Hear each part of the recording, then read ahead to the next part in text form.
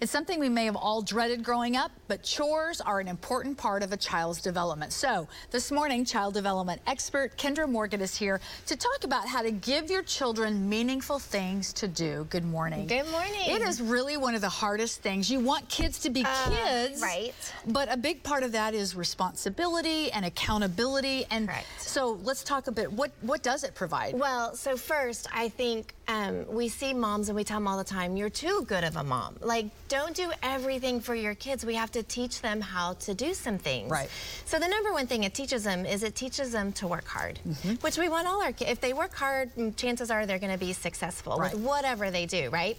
It also teaches them to start something and to complete something, which we have to do that 1,000 times in one day. So it's really working the organization of their mind to start, to complete the task, and to do it well. I would think, though, it's really important that you get the right chore for the right child at the right age. Yes. So you've got a chart. We're going to kind of walk through it. And these are age-appropriate charts. So let's start with those 2 to 3-year-olds, because I'm thinking, wait a minute, what can a 2 to 3-year-old do? You know what? 2 to 3-year-olds are smart and they can follow tasks. They just have to be taught. So they can really and truly pick up their toys. They can have the responsibility of feeding an animal, whether it's a fish or a dog. It still lets them take focus on someone else besides themselves. They can dust. They can wipe down a table. They can sort recycling or even kind of start to sort laundry. A 2 and 3-year-old can do a lot of tasks. Probably more than some moms and dads even think about. Right, and it's easier to just wipe down the table than tell them to do it and then they don't do it right. But it's still teaching and molding them, and it helps their adaptive skills. It helps them appropriately respond to situations. Okay, let's look at the 4 to 6-year-old. Okay, yeah, so 4 and 6-year-old can actually set a table.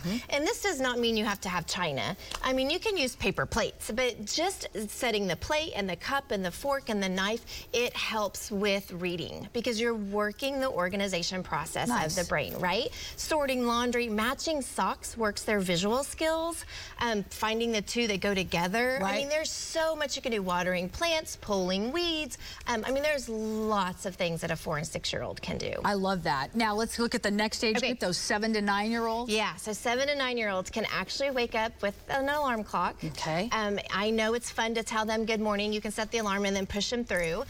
They can start to pack their own lunch. I would still look over it, but they can start to do that. They can fold laundry. It's great for them to go out and get the mail. They can sort what they think is junk mail. They can sort what they think is bills. There's a lot of responsibility that a 7 and 9-year-old can have. I like the mail idea, especially because you can explain we have to pay for things, and this is how it happens. That's very cool. Although paying the bill doesn't always happen through the mail anymore, but that's for another discussion. All right, and this last kind of the group from 10 to 14-year-olds. So 10-year-olds should have responsibilities for sure. If you ask, they'll say 90% of families will tell you that their kids do chores. 66% of the kids will tell you what their chores are. Okay. So they think they have chores. The parents think they're giving them chores, but they aren't setting them to where they're a daily task. Okay. So a 10-year-old, they can start doing laundry with supervision. They can mow the yard. They can actually clean the bathrooms and clean the mirrors. And it's not going to be done perfect, but it's teaching them the process of that. Mopping, they can start kind of preparing meals and helping you cook a little bit.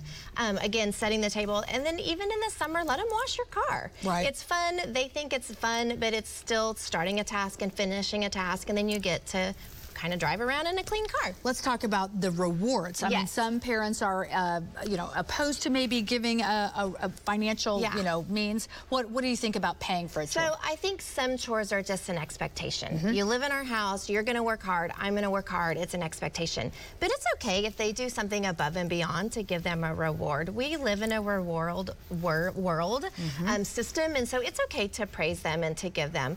It's not about doing it just to get the money or to get the reward. It's really about doing it because of expectations, and we want you to work hard. If you do that, though, if you are giving them something and talking to them about how you should portion that money. Yes. Well, I'm all about that. So we're all about teaching them to save, teaching them to give, and then teaching them to spend.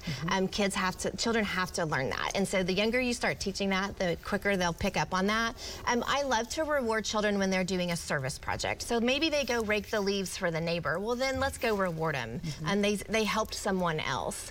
So no, I think you've got to start teaching those skills pretty young. I love it. Those are great suggestions. My kids are way past all of that, but I watch Dave's kids and what they're posting that they're getting to do. It's really phenomenal, and I think it will pay off in the long run. It will, and children actually like to do chores. They like to complete the task, so they like it. Sometimes we have to motivate them to get going and to get it done. But it's definitely important, though, to remind them you're part of the family. That's and right. Everybody has a responsibility. Correct. Great to see you, Kendra. We'll catch you next month. Okay.